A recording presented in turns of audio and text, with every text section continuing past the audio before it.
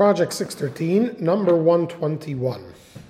Today we are going to learn some of the gifts that a person has to give from his field. Some of these laws are a little out of order, so we're going to have to, I might have to fill in here or there to give a greater context. The first mitzvah is positive mitzvah number 126, and this is the mitzvah of teruma.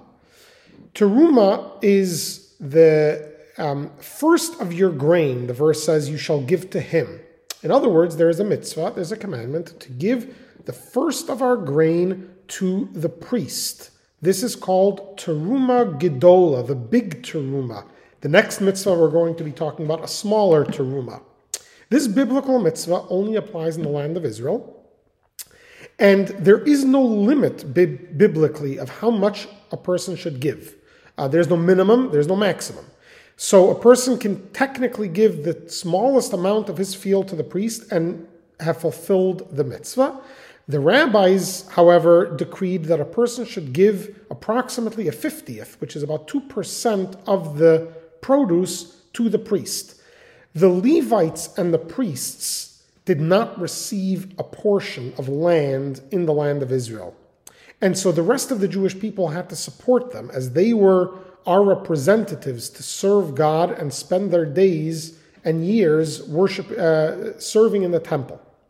So these are some of the gifts that we had to give them in order to support them.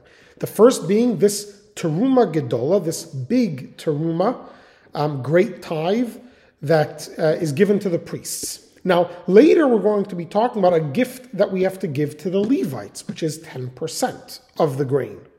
Now, once we give the Levites 10% of our grain, they in turn have to give a percentage of that to the priests as well. And this is also a teruma, but it's not a big teruma because it's not from as much grain as we have to give. So this is positive mitzvah number 129. Speak to the Levites, this is the verse, and tell them, when you take from the children of Israel the tithe that I have given to you from them as your inheritance, then you shall offer up from it a gift for God, 1/10 of a tenth. In other words, they have to give 10% of the 10% that was given to them.